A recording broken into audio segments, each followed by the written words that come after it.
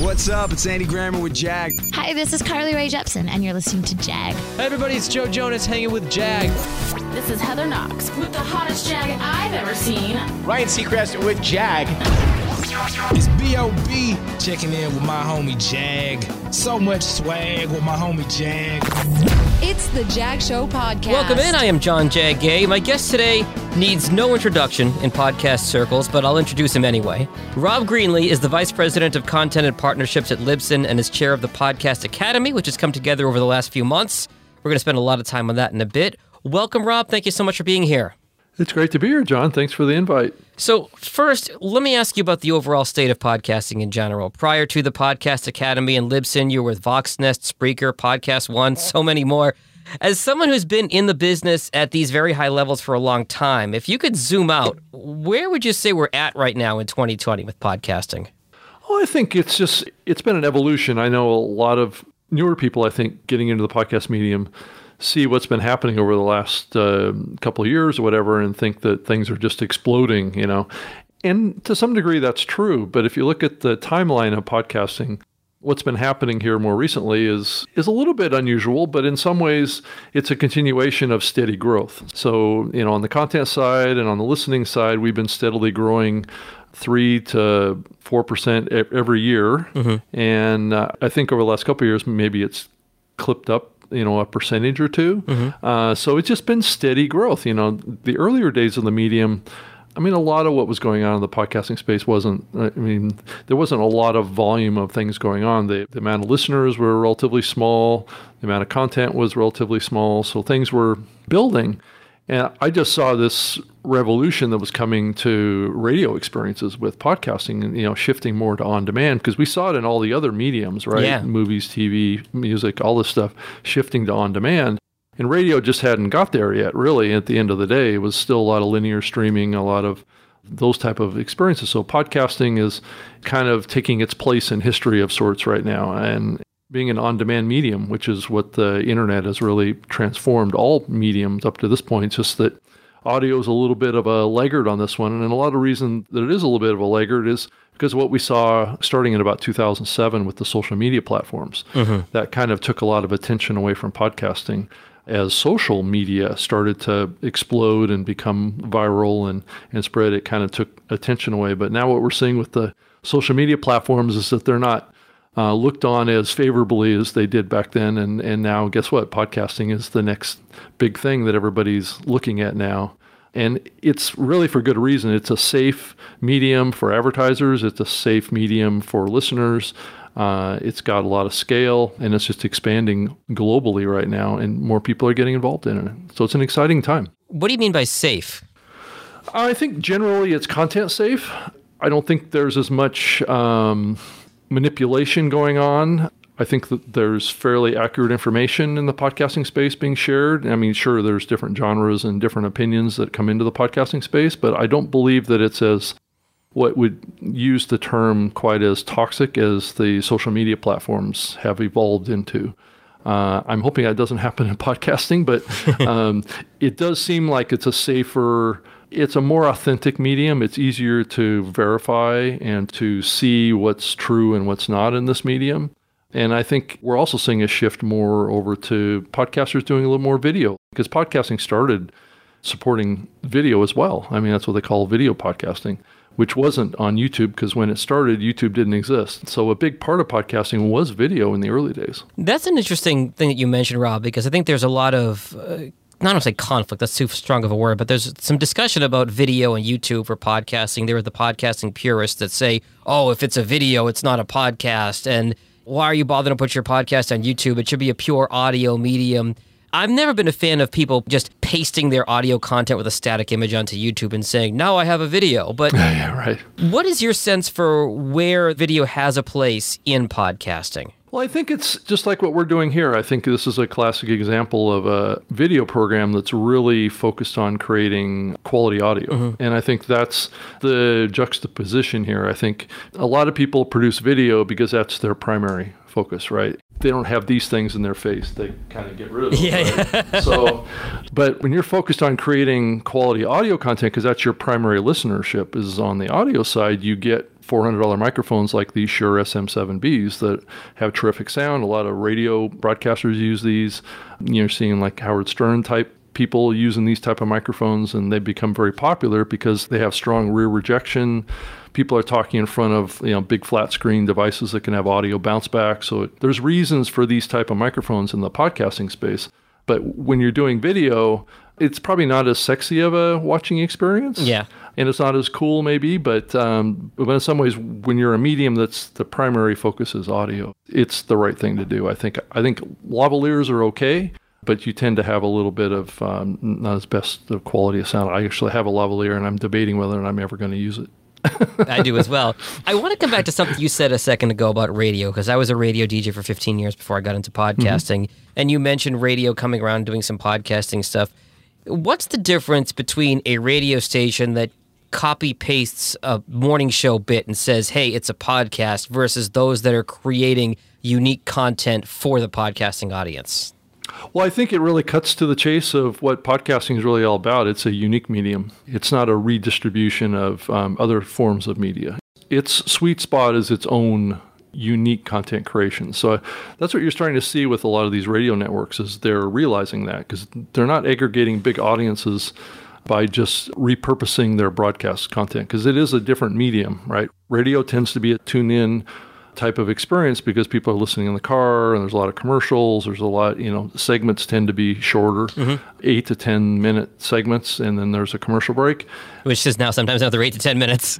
Well, yeah, and I was in radio and did the same thing. I had a nationally syndicated radio show for many years, and that's how I started in podcasting. But what I found is I needed to strip out some of those ads because it was just too much advertising too. So you have a little bit of a different culture between those two mediums too, and the content's different. The content on radio tends to be a little shorter. Podcasting tends to be longer. It's hard to make those things fit together seamlessly. So understood. So speaking of radio, we've seen a lot of folks get into the podcasting space. We've seen iHeart make huge strides, and NPR has been in it for a long time. CBS now Entercom with radio.com and all of these different things. Yep. And then you see these giants like Spotify coming in and Stitcher just being sold to SiriusXM. With all these big, ginormous media conglomerates involved, I think a lot of people are wondering, is there still room for the little guy, the independent podcaster? What's your take on that, Rob? That's the eternal question, right? I mean, whenever you see industries like this consolidate around media, that's the obvious next question, right? Is it becoming a big media business, right? And that has a history, and we've seen it play out in music and other forms of media, that the little guy does kind of get pushed out a little bit. And I think that's counterculture to podcasting and where it started, what the history of it is and what the culture of it is. And truly the reality of the medium right now is that about, I would say, half of the listener base, and this is recent research coming out of the Edison side of things around audience reach, is about half of the podcast audience out there is listening to independent podcasts versus coming out of bigger media. So bigger media is taking a bigger chunk. And when I do talk about bigger media, I'm talking about, like National Public Radio and those type of productions, right? iHeartRadio. There's others out there that are kind of in the similar type of bigger company type of podcast. Now, sometimes it's hard to slice and dice between what an indie is and what a big company network podcast is. So there's a lot of kind of gray area between this.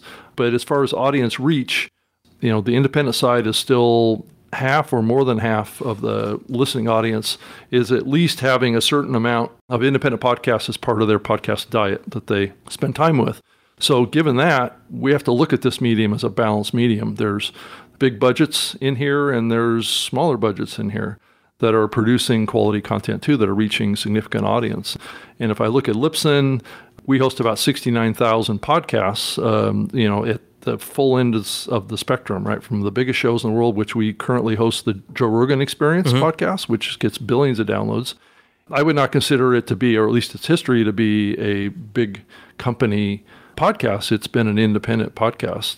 Now, sure, it just did a deal with Spotify that maybe puts it in the realm of a big company podcast right. as you look to the future. So it's creating a lot of discussion around, how podcasters get paid for their time and effort. And That's been a situation in radio for many years, is that most radio producers make some money from the content that they produce. Not everyone, but some radio content producers actually have to pay to be on the air, but Sure. that's a whole other separate discussion.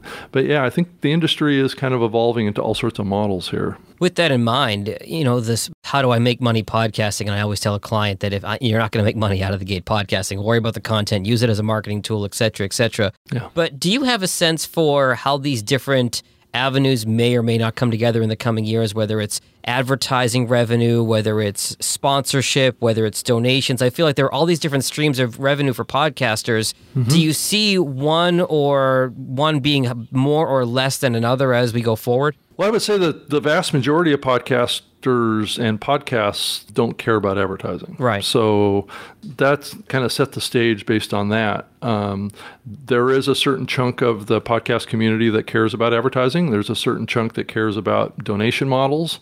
And there's a certain part that really makes money from other things that they offer during their podcasts, which would be like masterminds or, educational things, selling books, selling trainings.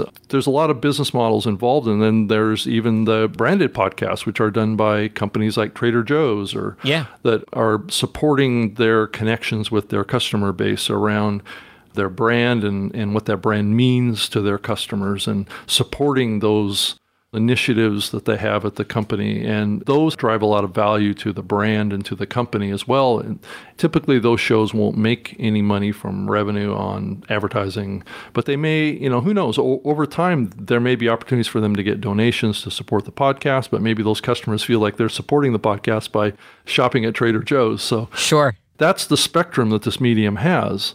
I think donation models have a big play here. And I think one of the debates that's happening right now is that with the big companies aggregating podcast content and wanting to potentially get involved in advertising in those shows on those platforms separately from the content host platforms like Libsyn putting the ads in, is that somehow that may challenge donation models and make those less advantageous or capable to scale. So there's a lot of complex issues in dynamic ad insertion, programmatic ad buying, which tends to drive lower revenue numbers. And host reads or baked-in advertising has always been the real key breadwinner for the podcasting industry. That radio DJ live read that you and I know from our former lives. Absolutely, absolutely. Right. Last question before I get to the Podcast Academy, and that is COVID-19 and the effect that has had on podcasting. I've seen so much conflicting data over the last several months. The sense that I have right now, and I want you to correct me if I'm wrong here, is that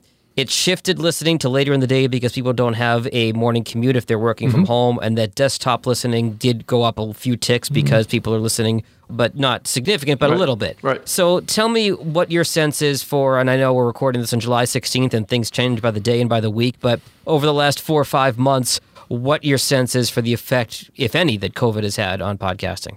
Well, I think it has opened up some opportunities for podcasting on the listener side because people are listening to less radio because they're spending less time in the car. So I think it has accelerated the decline on listening on the radio side. I think you're seeing a lot of the big radio groups start to have some struggles right now. Because a lot of those radio groups are funded by local advertising, and local advertising has been under threat. So I think there's a benefit there. But I do think that the other thing that we've seen is with people having so much spare time being at home, locked away, that they've felt an urge to be a content creator and creating new podcasts. Over the last 3 months, we've seen the growth in new podcasts reach levels we've never seen before in the 16-year history of this medium. I think going back to April, May, June, we were seeing close to 100,000 new podcasts every month. And prior to that, we were growing at probably around 15,000 a month. So you can see that's a significant uptick. And then for a few of those months, we saw a decline on many of the platforms on the listener side, as much as 5 to 13% on the listener side going down. So it's an opportunity, I think, for podcasting. And I think in combination with what's going on with the social media platforms right now, it's just an opportunity to grow. Fair enough. So I asked you on the show on the premise that we were talking about the Podcast Academy, which I want to get to now. And thank you for indulging me in my general questions about the podcast industry. But Tell me about the Podcast Academy, the idea behind it, how it came together, how it got started. I want to know everything about it. Well, I wasn't really with the organization when it was kind of pulled together and formed. That was a project that Hernan Lopez was kind of initiating. He's the CEO of Wondery. Mm-hmm. I joined the board back in March and started getting involved, going to their meetings in New York and things like that, trying to help the process. Because the podcast community was kind of a little bit spun up about some of the messages that were coming out from the organization. So around its recognition of what's happened in the past with podcasting and the indie side. So I got involved with the Academy, and subsequent events happened where I kind of got selected to be the chairperson of the organization. And really, honestly, the chairperson is really just the guy that runs the board meetings. But it does kind of put me in a spokesperson role for the Academy as well, to talk about the Academy. That was the role that Hernan had prior. But that's what's happening with it. We have launched membership in joining the Podcast Academy. That launched on June 22nd. So it's like $50 a year right now to join until the end of August. And then it goes up to $100. But to talk about what the purpose of the organization is the core of it, similar to the Academy Awards or the Grammys or whatever. We're trying to put together an awards kind of organization that will reward excellence in all aspects of podcasting, whether it be shows, hosts, genres, the production, the editing, screenwriting around fictional podcasts. I mean, we're trying to build an organization that is based on education, helping people cross-learn about how to improve their production skills, their hosting skills, all those kinds of things. And that's really what the core of it is today. Now, granted, the opportunity to do more with this organization around best practices, standards, especially when you start getting into education and helping move the industry forward in a positive direction around skills development. As this industry becomes a little bit more commercial, there's more people coming into this medium that aren't talking on a microphone ever before. So those people need to be supported too, and that's what this organization is working to accomplish. Plus, we also have a mentorship program too, that members can get matched up with other people in the industry that have maybe more advanced or more experience that can help them along and improve. So we're open to really a lot of ideas coming globally as well. This is a global project as well, so we're going to be working with people outside of the U.S. as well. It's just not a U.S.-centric thing, because podcasting is not a U.S.-centric thing. Right.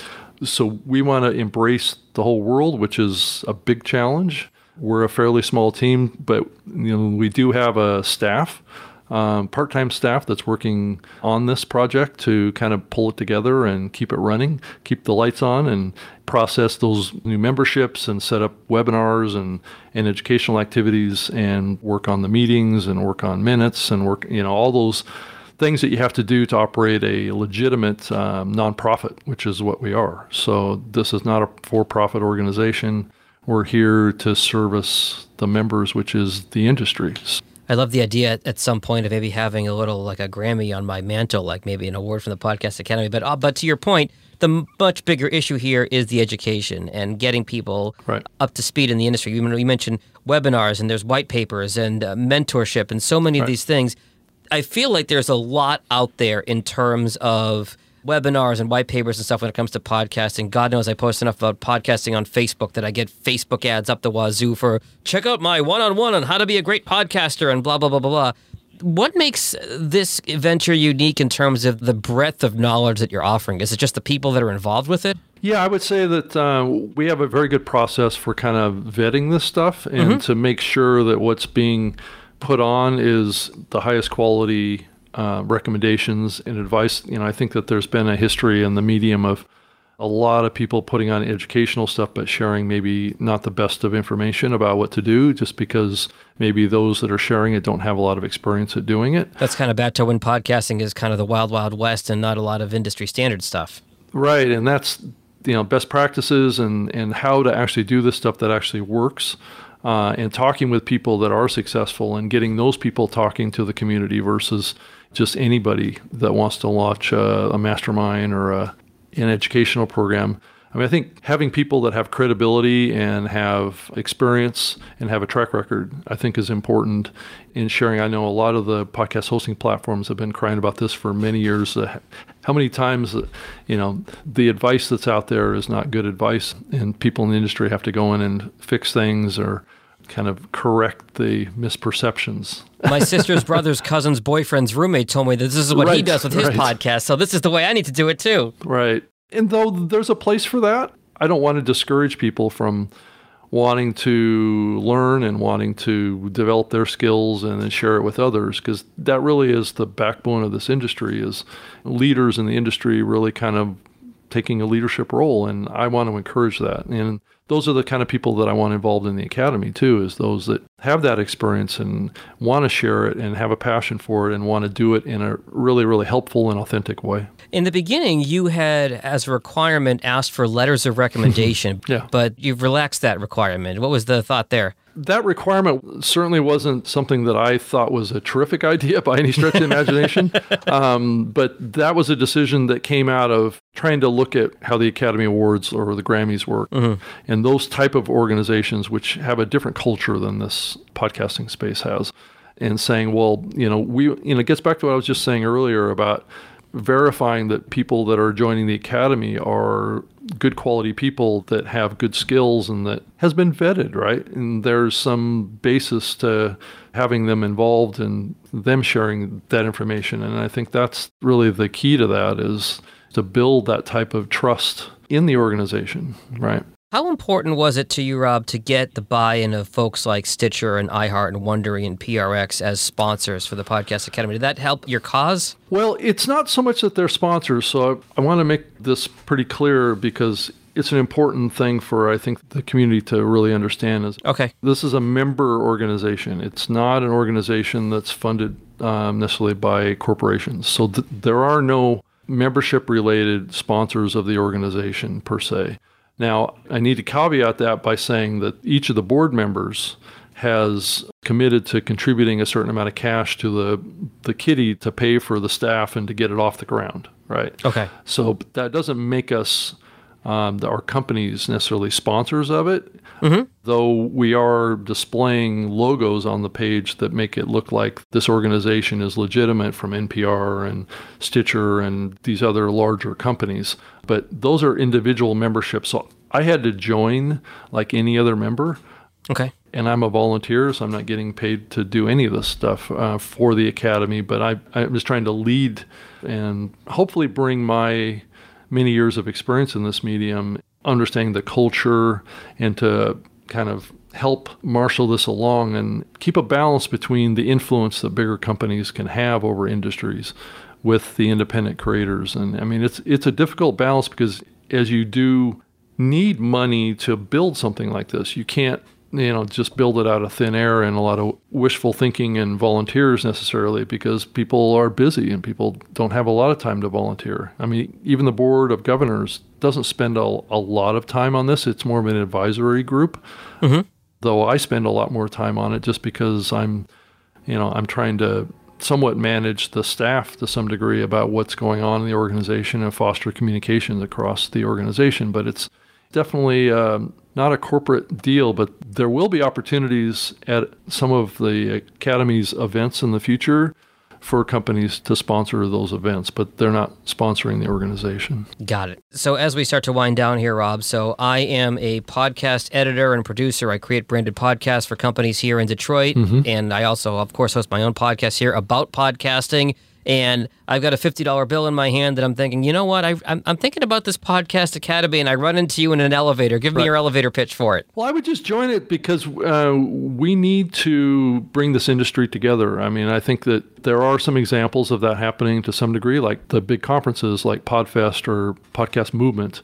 The She Podcasts group has been able to pull together large segments of the podcasting medium together to talk to each other and have some level of collaboration. But I don't believe that there's been any organization that's really been successfully launched that aggregated the whole industry together across all of its various groups that exist on a global scale. And that's the big reason, is we all need to band together, and because there may be choices that we all need to make about our content in the future.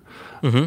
And that is going to require us to have pathways of communication and be involved in these decisions, being able to vote on things that the industry wants to put forth, whether it's changes to the RSS spec or advertising method changes. And then the awards. I mean, how do we reward excellence? I mean, I'm looking at trying to bring in as many elements from the past as well as we look to the future, like the Hall of Fame and the like maybe a listener-centric awards, right? So listeners can get in and vote for their favorite podcast, not just the Academy members. So there's a bunch of things that can come out of this. Now, what an individual podcaster gets out of being a part of it would be access to educational programs that they can really trust and rely on, and a mentorship program. And it's really up to the members to tell us what they want beyond that, right? Because we're starting out fairly simple, but it's kind of up to the members to drive this. And in about a year and a half or so, there's going to be a new board of governors. Mm-hmm. And the member community is going to vote that in.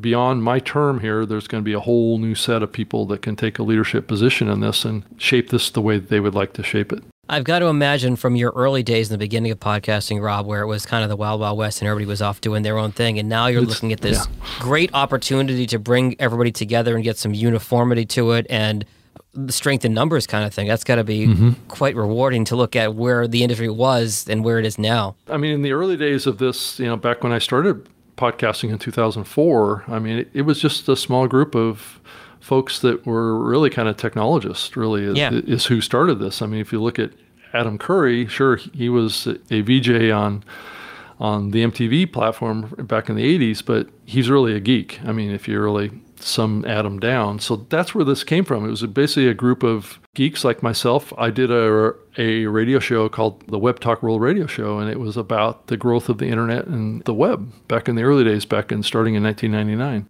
And so that's where this came from. And over the years, it's been a bunch of white old guys, that have been doing podcasting. And now it's a lot of women, a lot of other races and ethnicities all around the world that are getting involved in podcasting now. So it's really grown up, and it's a reflection of the world now more than ever. And that's really exciting to see. I mean, there's more women creating new shows now than men. So you just go through the list of how this medium has really kind of blossomed, and it's pretty impressive. Even for me, just in being involved in a couple of years, I believe it would have been this week would have been my third podcast movement, just seeing the difference between Philadelphia 2 years ago to Orlando last year to where we are now in terms of the demographics of who's walking around the hallways at Podcast Movement. I couldn't agree with you more. It's been great to see the diversity and, like you said, not a bunch of old white guys. So. Well, back then, all those old white guys were a little younger than they are now. Fair enough. On that note, Rob Greenlee from Libsyn and from the Podcast Academy, I really can't thank you enough for taking some time with us today. Really appreciate it. Well, John, thank you so much for having me on your show, and good luck with your show, too. And I look forward to seeing you join the Podcast Academy. I will be online very soon. Thank you very much, Rob. Thank you. Thanks for listening to the Jag Show podcast. If you like what you heard, be sure to subscribe in Apple, Spotify, Google, or wherever you get your podcasts. New episodes are published every Tuesday and Friday morning. For help with your podcast, find Jag on social media at Jag in Detroit or on the web at jagindetroit.com.